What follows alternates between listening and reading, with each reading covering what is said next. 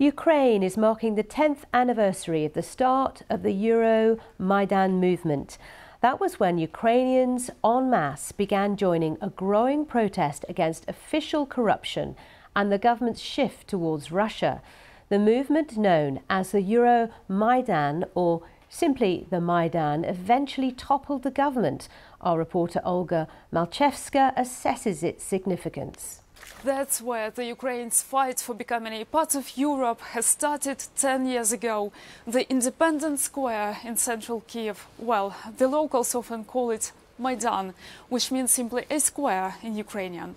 That's why these protests were called Maidan uprising around the globe. Ukrainians call them the Euromaidan revolution, or the revolution of dignity. The first activists gathered on Maidan on the 21st of November to disagree with the Ukrainian president Viktor Yanukovych after he refused to sign a deal with the European Union. Now, the deal was aimed to make Ukraine closer to joining the European Union and to ease trade and travels between EU and Ukraine.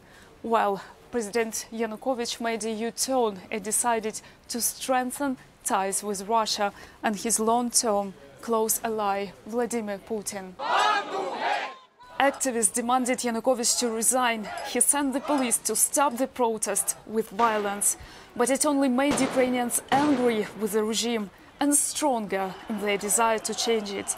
As a result, President Yanukovych lost his chair and escaped to Russia.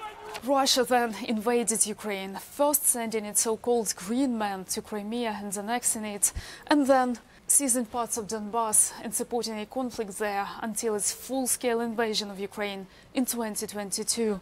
I spoke to a Ukrainian activist, Natalka Sokolenko, from this picture.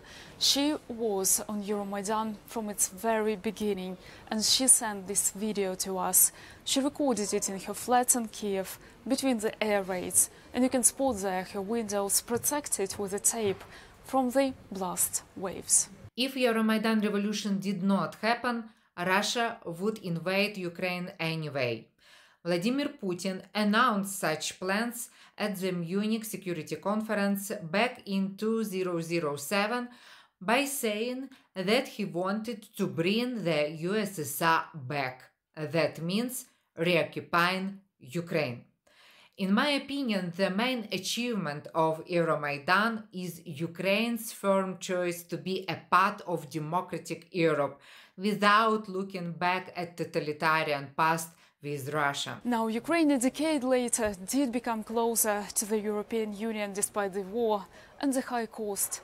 There is now a visa-free travel regime between Ukraine and European Union, and just some days ago, European Commission recommended that Ukraine and Moldova open membership negotiations. Olga Malchevska there reporting.